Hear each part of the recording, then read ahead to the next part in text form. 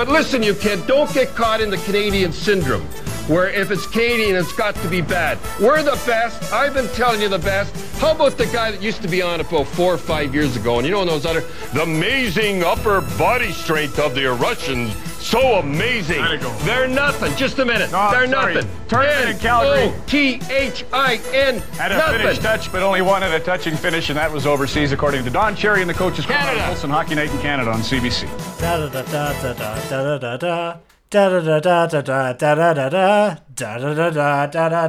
Folks, the history of all hitherto existing society is the history of class struggle. Freeman and slave, patrician and plebeian, lord and serf, guildmaster. Now, wait a minute. Don't interrupt me. Shut up. In a word, oppressor and oppressed stood in constant opposition to one another. I'm sorry, I got that piece of food out of my throat. Welcome again to Michael and Us. I'm Will Sloan, here as always with... I'm Luke Savage, just alluding off the top there to, one of the formative influences of our show, Coach's Corner. So, good to be back, huh? Yeah, I feel like it's been a while. This is the long-promised part 2 of the Michael and Us Canada 150 Spectacular, which we're sneaking in just under the wire. We promised part 2 a long time ago, and then we got distracted with stuff we were more interested in. I think we sort of launched the concept and then failed to give it the reverence which we'd maybe promised our listeners. So we're hoping to partly make amends here.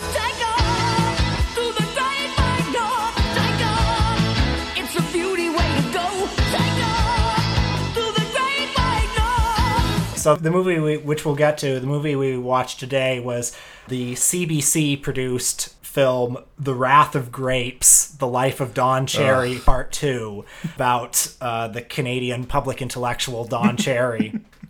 Before we get to that, Luke has a topic that I think he'd like to I don't know. I was just thinking, I don't know about you, but I get a little melancholy this time of the year, and I like to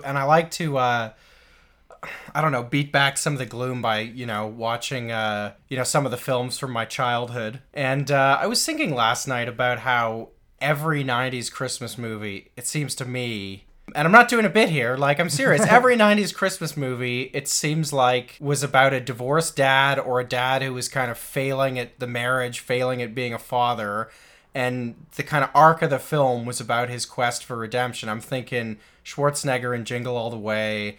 I'm thinking Tim Allen in The Santa Claus. And this concept, by the way, extends, I think, to most kind of family comedies of the 90s. There's a lot of them, right? Like Liar Liar. Hook. Yeah. Mrs. Doubtfire. Even now I'm thinking about the kind of undercurrent, the subtext of the Home Alone franchise was that, the family was kind of dysfunctional and... Do you remember how he was kind of bullied by his family and by his parents in the first one? Yeah, and their lives were just too hectic to even keep up with young Kevin McAllister. Yeah, they ate his plain cheese pizza. It is interesting because the divorced dad trope doesn't appear in movies anymore, really. Do you have any theories for this? I'm going to throw out 2. Okay. This was around the time when kind of family values rhetoric was at the top of everyone's mind. Because of what? 80s social conservatism. And... this was a time when oftentimes both parents were working, so social conservatives would fear that there was a breakdown in sort of the traditional structure of the family. This was also a time, though, when the whole neo-masculinist movement was brewing. Stuff like... Did people call it that back then? Or I don't know what they called it, but the prime text of this movement was a book called Iron John, which I don't think most people really remember, but Iron John was, I think, sort of the influence behind Fight Club. It was this book that argued that, there's the wussification of the American male because of stuff like IKEA and because of IKEA? Yoga classes or, whatever else. The social democratic shopping experience killed the American male folks. Stuff that, and the solution to this is men have to, get out there and, get into a forest and stop eating lingonberries and eat some red meat. But yeah, a lot of concern that the social structure was keeping men down. Well, I was kind of joking about this on Twitter, and several people sent me some articles, which, I kind of thought this was I don't know if an original idea, but I didn't realize that it had been studied. There's articles about it, which I confess I have not yet read, but I'm interested in. And one of the things people were saying was that divorce rates actually went up. And so the films were happening against the backdrop where the American family in particular was a little more kind of shaky. And just thinking in terms of the law, I mean, I think in Canada, I feel like, I have to double check this, but I think no-fault divorce dates only from like the 80s.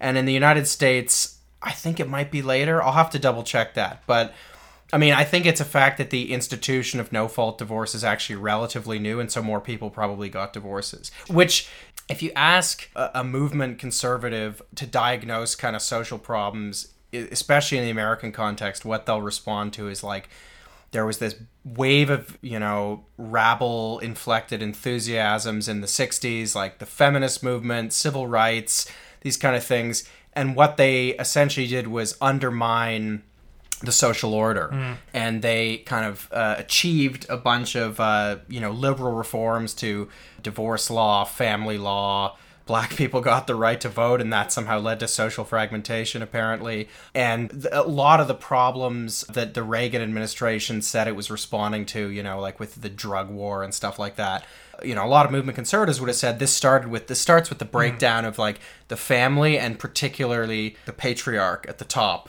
and kind of the decline of paternal authority. I also think there's an end of history dimension to this too. Think of one of the real pre-9/11 movies, American Beauty.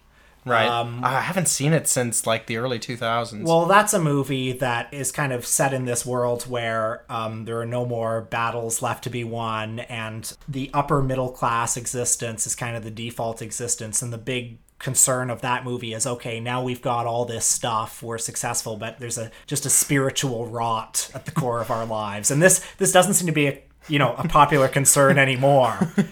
But like that spiritual rot of, being affluent and having nothing to worry about. The spiritual lethargy of the American bourgeoisie does not rank high on my list of political or social concerns. But it was a pressing concern at the time. I mean, Yeah. just watch American Beauty and you'll be transported back to that that magical time. Well, are you going to watch any Christmas movies in the next week or so? Well, for my other podcast, I just watched Ernest Saves Christmas. And what did that tell you about atomization and atrophy in American life? You know what? I'm going to let our listeners tune into that one.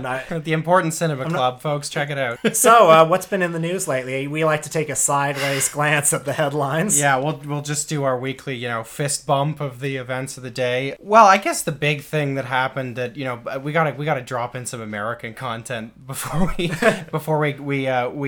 return home here to Canada. But I mean, I guess the biggest thing was the Senate election in Alabama, which Democrat Doug Jones kind of defied predictions to win. And good. And yeah, I mean, I was happy that, I wanted him to win, although I got in trouble for basically challenging the idea that Doug Jones or any Democrat is just kind of entitled to people's votes. And, Doug Jones ran a strange ad that sort of praised the valor of, Confederate soldiers, and he's not particularly progressive on, I don't think he supports Medicare for all, and some people were pretty mad about that.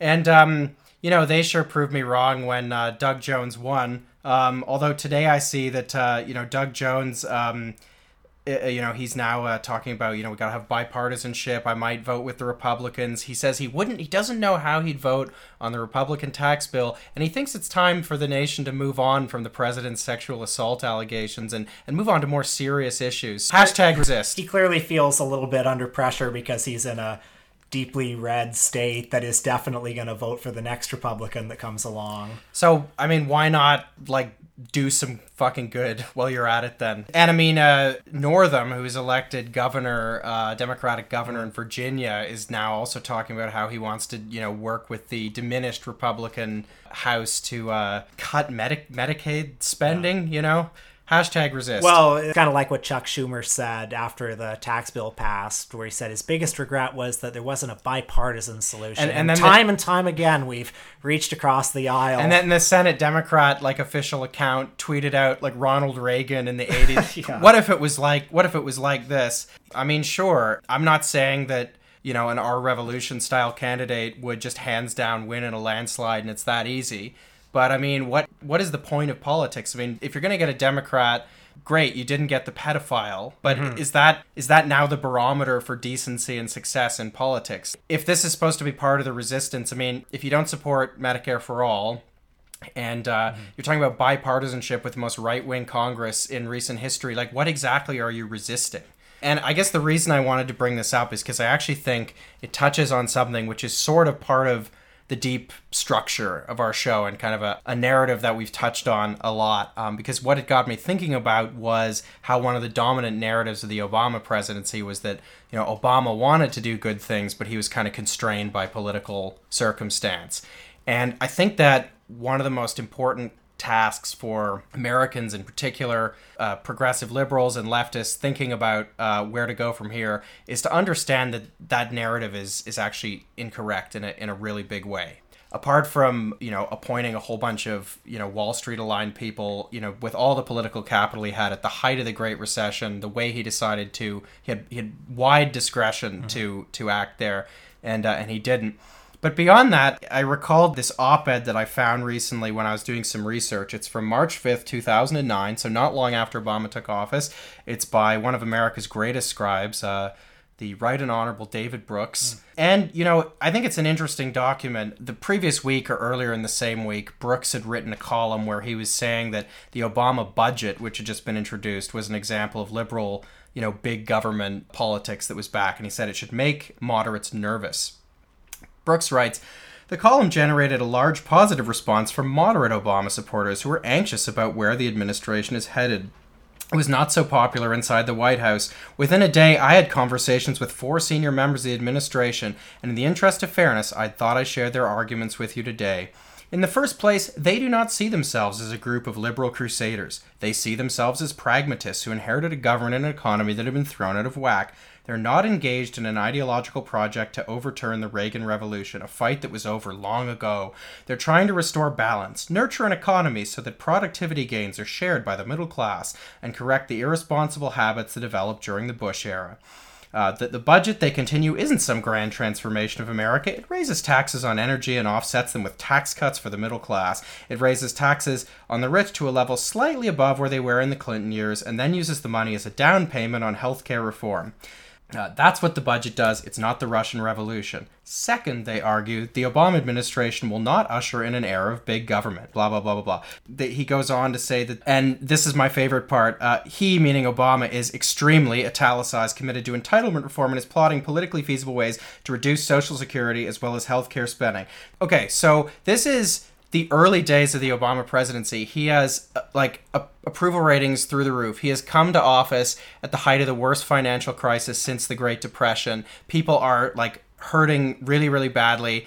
You and I were both in university and we're in Canada. And I mean, people really did think stuff was going to change, right? And it was a priority in the early weeks of the Obama presidency to reassure David Brooks that don't worry, we're going to cut healthcare and Social Security. I'm trying to remember what exactly I expected from the Obama presidency, because I feel like our political imaginations were pretty limited at the time. I mean, but adults bought into it too, right? Yeah, they bought into hope and change, but I think most of us, if we'd been asked, would have been like, oh, well, glad it's not the Russian Revolution. I mean, let's not get crazy. Well, you and I might have had different politics then. But, yeah, maybe.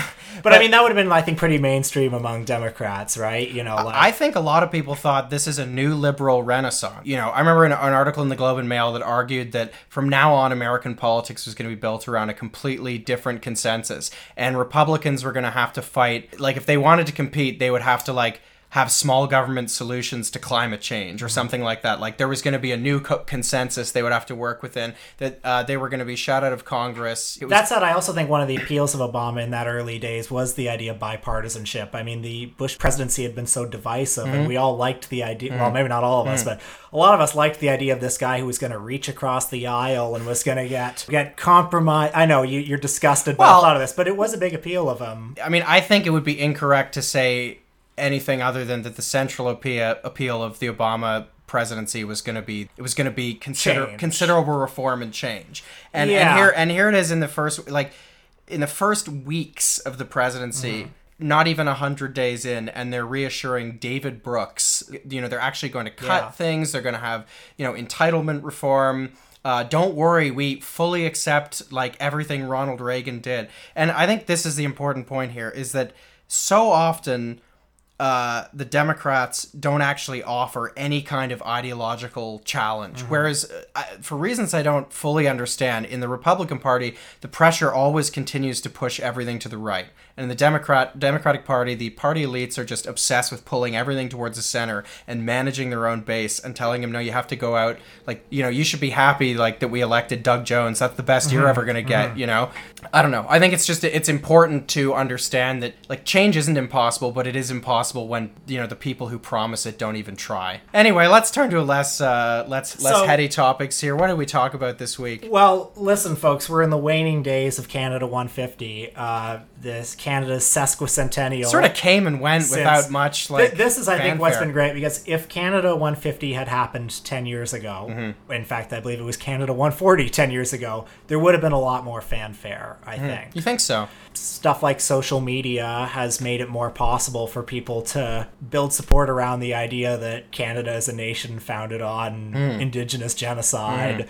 But for the most part, it's been a very glum Canada 150, I think. It's funny because certainly the national mood in the wake of the 2015 election, I mean, excluding me and whatever, you know, it was very positive, and there have been attempts by some writers to write the kind of Canada is a global exception and to really sort of own that. And I mean, on the, you know, international commentators sort of embrace that as well. But I mean, I guess just institutionally, even though there have been formal celebrations, I don't feel like they've really caught on in a big way. Well, I mean, a lot of people like Justin Trudeau, but I think like one of his appeals is that he's a redemption narrative for Canada. I mean, you know, he comes after Canada is back. Yeah, he comes after years of Harper, and also he's the Canadian Prime Minister who will apologize for things. So, you know, he's the guy who's going to usher us into a Except breaking new his age. election promises, am I right, folks? He's the guy who's going to apologize for Indigenous genocide.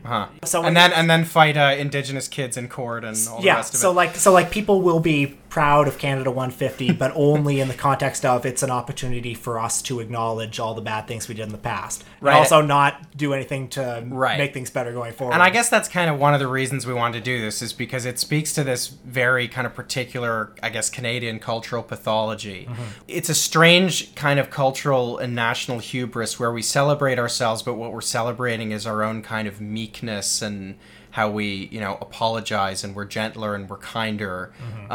You know, I wrote about this in Open Canada. You can find my essay there back earlier this year. And I find there's something uniquely kind of insidious about that as a mindset, because I think that it really blunts cultural criticism in a way which, frankly, you don't have in the United States. I mean, I was raised in Canada to sort of think that the United States was an inherently reactionary place. And it's true that, you know, I think they have a caliber of reactionary there, which has never kind of successfully caught on here.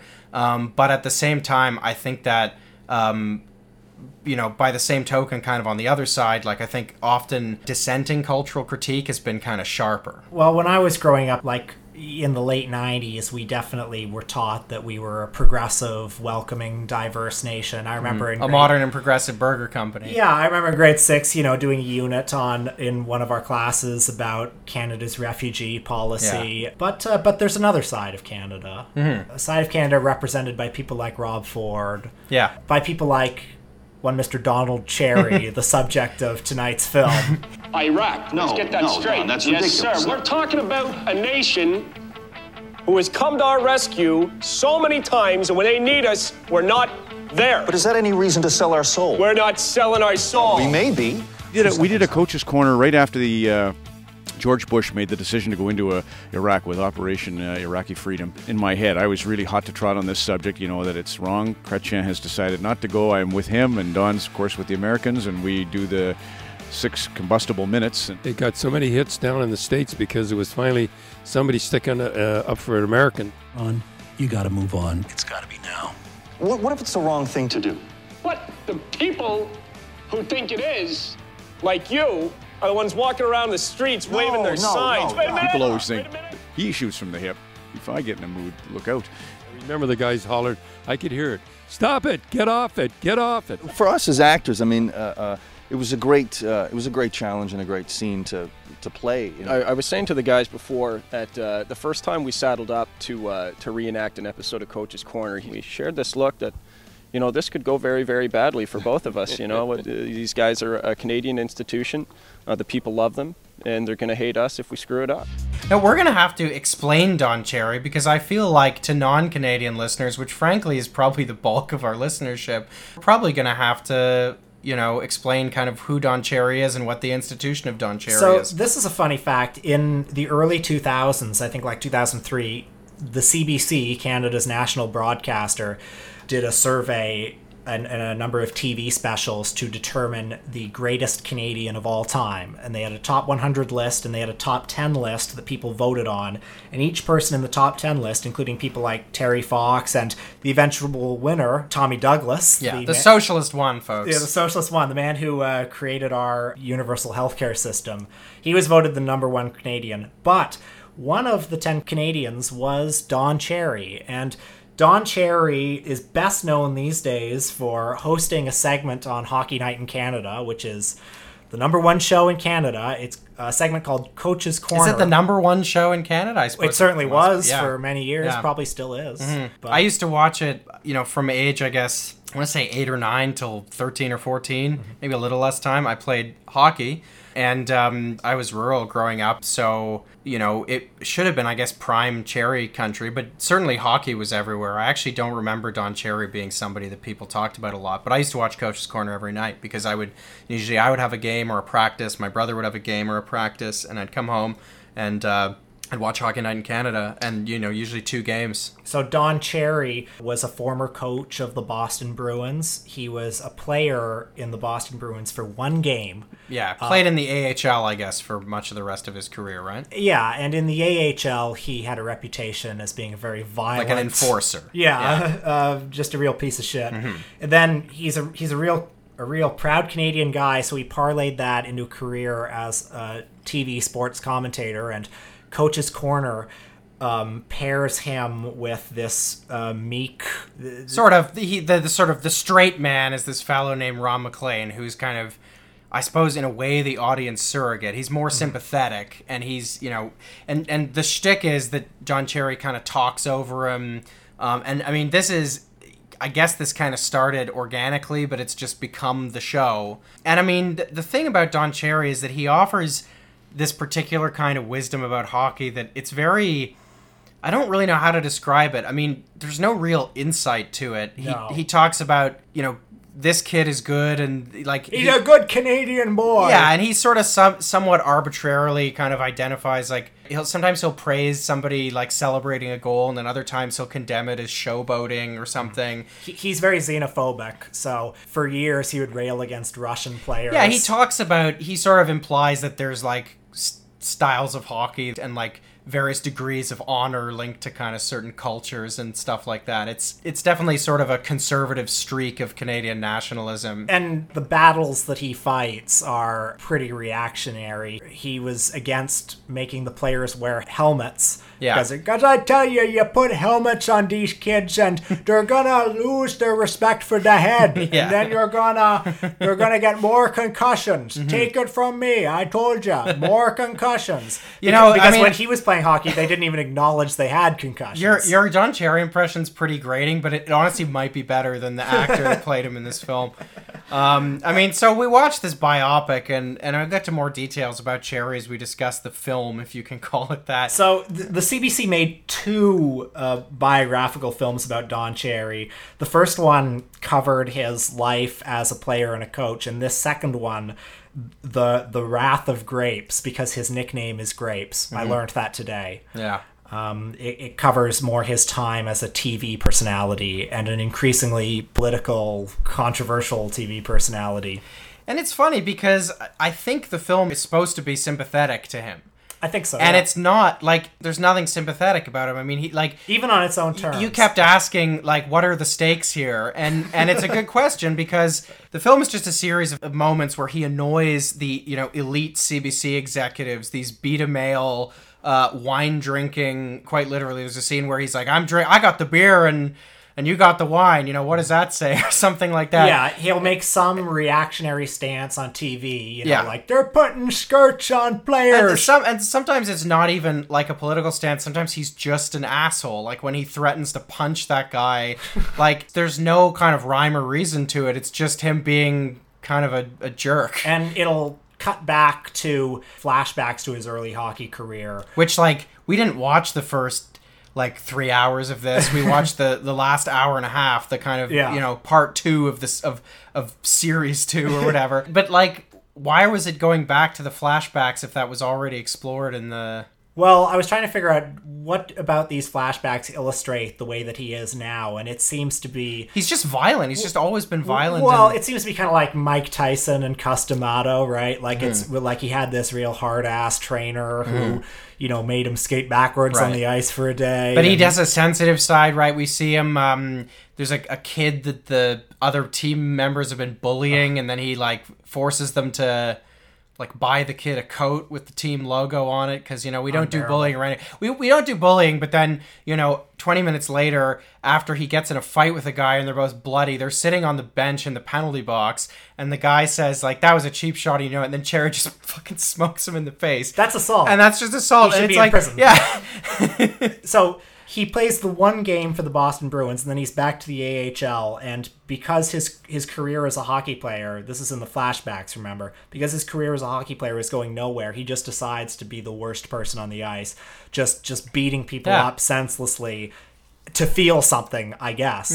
And then there's somehow, even though this country is controlled by these, you know, Frenchy elites at the CBC, somehow he never, like, you know, and the conservatives are a repressed, you know, cultural minority. Somehow he never gets fired. He just stays on TV. But there's the moment in the flashback when he finally gets a crisis of conscience when he punches another player in the face and the other player is bloody, his teeth falling out on the ice. And on the narration, Cherry goes, for some reason after that, the game was just never the same. But then instead of, you know, doing the honorable thing, which would be to retire from public life and go live on a mountain and pray for redemption, he instead decides to go on TV where he can do even more damage and advocate for Canada to enter the Iraq War. Yeah, so that happened in 2003. It's a real thing that happened. A whole segment of Coach's Corner, no talking about hockey. Now this, I think, was a real turning point in Don Cherry's reputation, because if you live in Canada, Don Cherry is unavoidable. Yeah. And he's unavoidable in a really insidious way. If you're raised in Canada, it's like you're almost taught from an early age that he is an avatar of a certain kind of Canadianness. And I want to make a comment on that, because like I said, I grew up in rural Ontario, and I guess, yeah, you're sort of taught that he's in some way, I guess, the voice of like, and one of the things they do on Hockey Night in Canada is they will cut to like local small arenas and small towns where the kids are watching the game or the kids are playing. You know, one of the kids will skate up the camera and say, "You're watching, you know, Hockey Night in Canada" or something like that. All of it's saturated with like ads for Tim Hortons and stuff. I have 2 points to make. I guess one's kind of anecdotal. I'm about as rural as you can, as I don't know, as you can grow up in Canada, I guess, you know, unless you, I guess the north is more rural, but, you know, pretty rural Ontario. I'm a big city boy, you know, kind of a huckster. You're from Rob Ford country. Yeah, that's right. And you know, people loved hockey, but I don't, I mean, I loved hockey, but I don't really remember Don Cherry having a huge fan base. I think he was pretty fondly regarded on my schoolyard. Well, this is where I'm going, because, and this is the less anecdotal point, which I think Don Cherry's politics are actually much more in line with kind of suburban Canada. You know, and this was something too during the near decade of Harper, is like, I actually think in a big way that's, you know, politics that come out of suburbia. I mean, it's true that Conservatives had a ton of rural seats and stuff like that, but I just think the thing about Don Cherry, right, is like Rob Ford, he's this, you know, supposed populist who rails against elites, even though, you know, he collects a paycheck from a publicly owned broadcaster and stuff. He positions himself as this kind of populist figure, but he's absolutely, like, he's culturally blue collar in the sense that Rob Ford is, but he's a millionaire, you know, and I guess we'll play the clip, but, you know, it was Don Cherry that inaugurated Rob Ford when he became mayor in 2010. Let's listen in.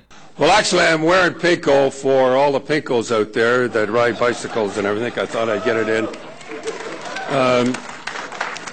Would you expect Ron McLean here to come here? But You know, I am befuddled because I thought I was just doing a good thing coming down with Ron and Rob, and I was going to do this here, and it was going to be nice and the whole deal. I've been being ripped to shreds by the left-wing pinko newspapers out there. It's unbelievable. One guy called me a jerk in a pink suit, so I thought I'd wear that for him too today. You know, it's funny. In those articles, my church I was made fun of because I go to church. I'm easy to do it that way. I was called modeling for the troops because I honor the troops. This is a kind of you're going to be facing, Rob, with these left-wing pinkos. They scrape the bottom of the barrel. But again, I was asked why I was asked, and I asked Doug why. And they said, we need a famous, good-looking guy. And I said, I'm your man, right off the bat. Yeah, I remember when that happened, and there was just a general feeling of like, oh man, these next 4 years are going to be brutal, you know? And he did ads for, I think, Julian Fantino when he was running, former police chief. Very corrupt. Yeah, after he's now cashing in, he's going into the marijuana business, despite, as a cop, long time... opposing marijuana legalization. How is he going into the marijuana business? How is he cashing in? From November 15th this year on the CBC, Julian Fantino, who once compared weed to murder, defends opening medical marijuana business. The former Toronto police chief and politician who once compared legalizing weed to legalizing murder is defending his decision to open a company connecting patients with medical marijuana. So he, with the help of Don Cherry, who did robocalls for him, became a Conservative MP in sort of the North GTA, and I think was Associate Minister of Defense, which, as far as I can tell, I think he was maybe the first person to have the title. And I think this might have been the interview where he might have hung up, or I don't think it went very well. Carol Off did her best to ask about, isn't it a little bit, hypocritical, but... Hi, it's Don Cherry. As you know, my good friend Julian Fantino is running in this election. There is not enough words to describe how much respect I have for Julian Fantino. He is honest, experienced, and he's always there for the little guy. I know he would make an excellent member of Parliament. Thanks. I guess he was always a conservative figure, but the Iraq War thing, him going on Hockey Night in Canada and advocating for the Iraq War, for great reasons, by the way. He was like, America's our pal. If your pal's in a bar fight, you help him in the fight. That, I think, is when he became a more divisive figure. I remember watching, that's like stirred an odd memory, which is I remember watching an all-candidates debate, I guess, during the 2004 federal election, way back. It was in Stratford, where I was at high school at the time, and some question came up about the Iraq War, and the Conservative candidate, later the MP, basically said that his anecdote that is illustrating why we should have gone into Iraq was that he had a buddy who tried to buy some fishing lures down in Michigan, and they wouldn't sell them to them because he was Canadian. Oh, damn. And, Canada was too tainted with the dishonor of... Anyway, as you were saying, history did vindicate Don Cherry. The Iraq War was a great success. That's what's so funny Nobody about died. This scene, because this scene is playing, and normally this is the part in the biopic when, the hero does some principled but lonely stance and is later vindicated. And he's not even vindicated. No. Getting back to what the stakes of this movie are, the worst thing that can happen is that this asshole might not get to go on TV every week and say something terrible. Mm. And the only case this movie can make for him is he represents part of Canada. Some people like him. And the ones who drink beer, not wine. Yeah. And he's nice to some kids, not all kids. And he supports the troops. And he supports the police. Mm-hmm. And at one point when somebody asks him for an autograph, he gives the autograph. Mm-hmm. And his wife seems nice. So that's the case for Don Cherry. And it's also funny because this movie has all those moments that you would normally get in a biopic. Like if there were a biopic about John Lennon, for instance, there'd be a scene where somebody says, "Oh, you seen the new kid at school? I think his name is McCartney." And then, as an audience member, you're supposed to like, "Oh yeah, he's gonna meet Paul." And in this one, there's a scene where Don Cherry goes, "Oh, they're putting me up with a partner. I think his name is McLean." And you're supposed to think, oh man, the sparks are gonna fly. But the stakes are so low. They're just two assholes on Canadian TV. So I don't know, not a very good movie. It was just cripplingly boring. It was one of those things where there's only like 2 or 3 sets in the movie, and it makes you realize how small Don's world is. You feel like this is actually an episode of The Twilight Zone where there's only like 15 people left on Earth and they're just trapped in this nightmare. Like, you can't imagine anyone existing when Don Cherry's not in the room. Like, no other locations apart from like the one CBC studio, Maple Leaf Gardens, and the Cherry household. Nothing else exists. And then after his wife dies, we cut back to Don Cherry in his house and he's watching negative coverage of him on TV. And, this really is an insight into Don Cherry's life. What does he do? He goes on TV, then he goes home and watches himself on TV. And sometimes he goes to a local hockey rink so that he can yell at the kids for being prima donnas we ice. see him like yell at a bunch of 13-year-olds. Yeah. And for this, he is regarded as being, one of the greatest Canadians. And it's funny because, I don't really know how he improves on the kind of, insecure, toxic, middle-aged, masculinity that was, the norm among, a certain kind of... there were nice hockey dads where I grew up, but I definitely saw things like, dad jump the boards and grab a ref by the scruff of his neck because, his kid playing Pee-wee got a penalty or something. Don Cherry is just that turned into an on-screen persona. So I think I come by my aversion to hockey very honestly. See, the thing is, Don Cherry didn't kill hockey for me. I still like hockey. Well, I never particularly liked it. But you played. I didn't realize this. Yeah, I played it, from, I don't know, grades. But not in authentic Canada like me.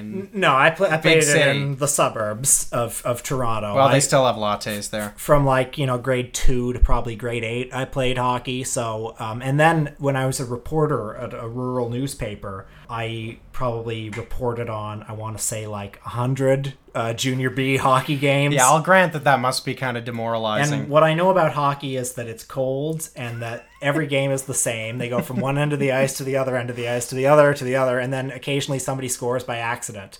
And what I really got reporting on these games is in small town Ontario, the arenas will be full of, middle-aged, beer-gutted former hockey players who are watching these games with 17-year-old kids, and then a fight will break out, and these old guys are in the audience going, "Kick his ass! Kick his ass!"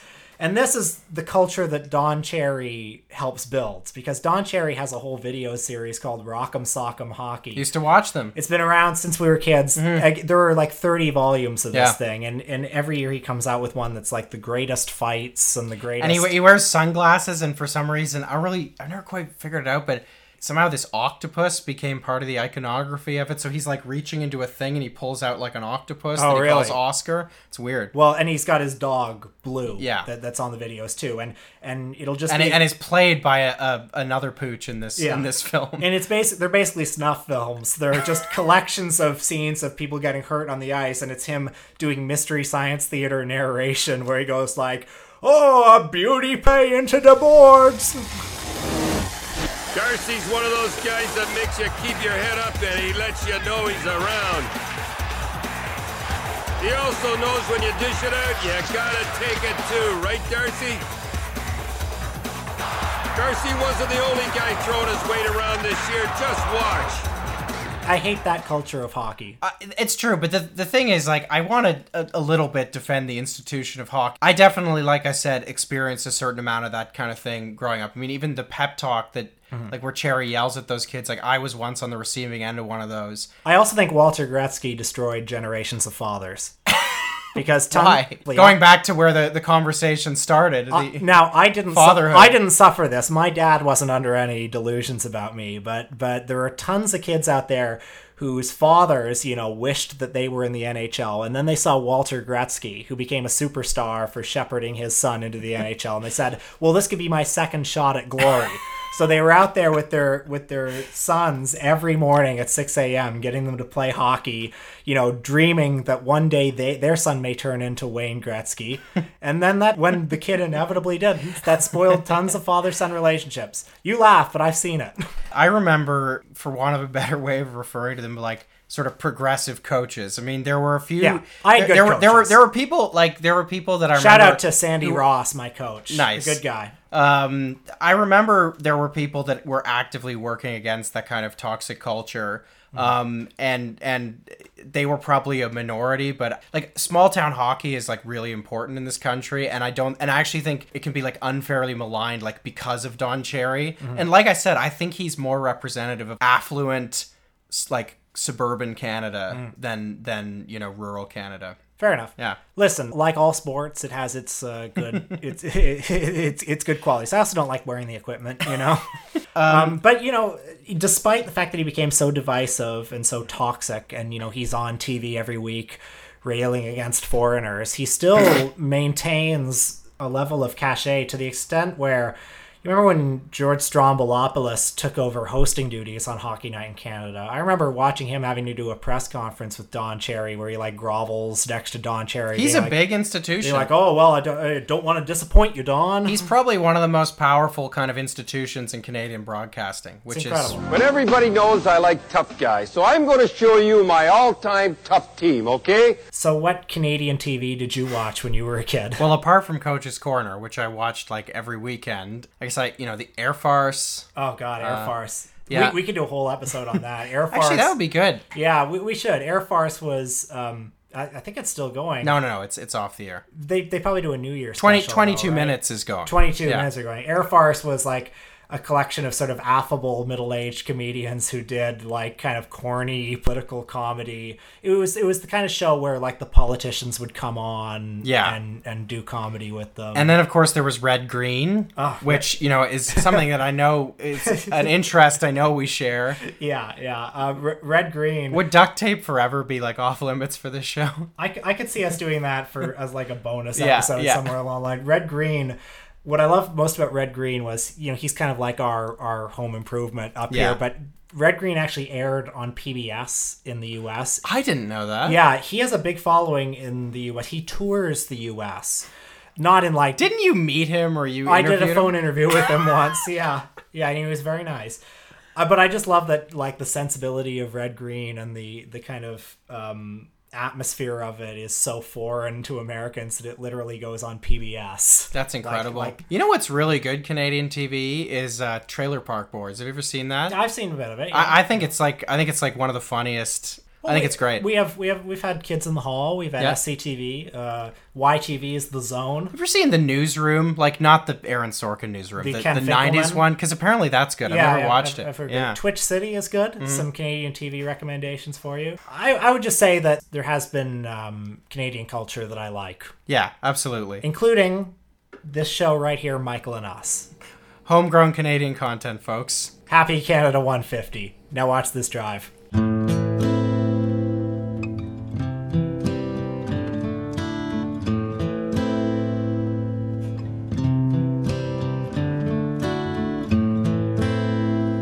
I hurt myself today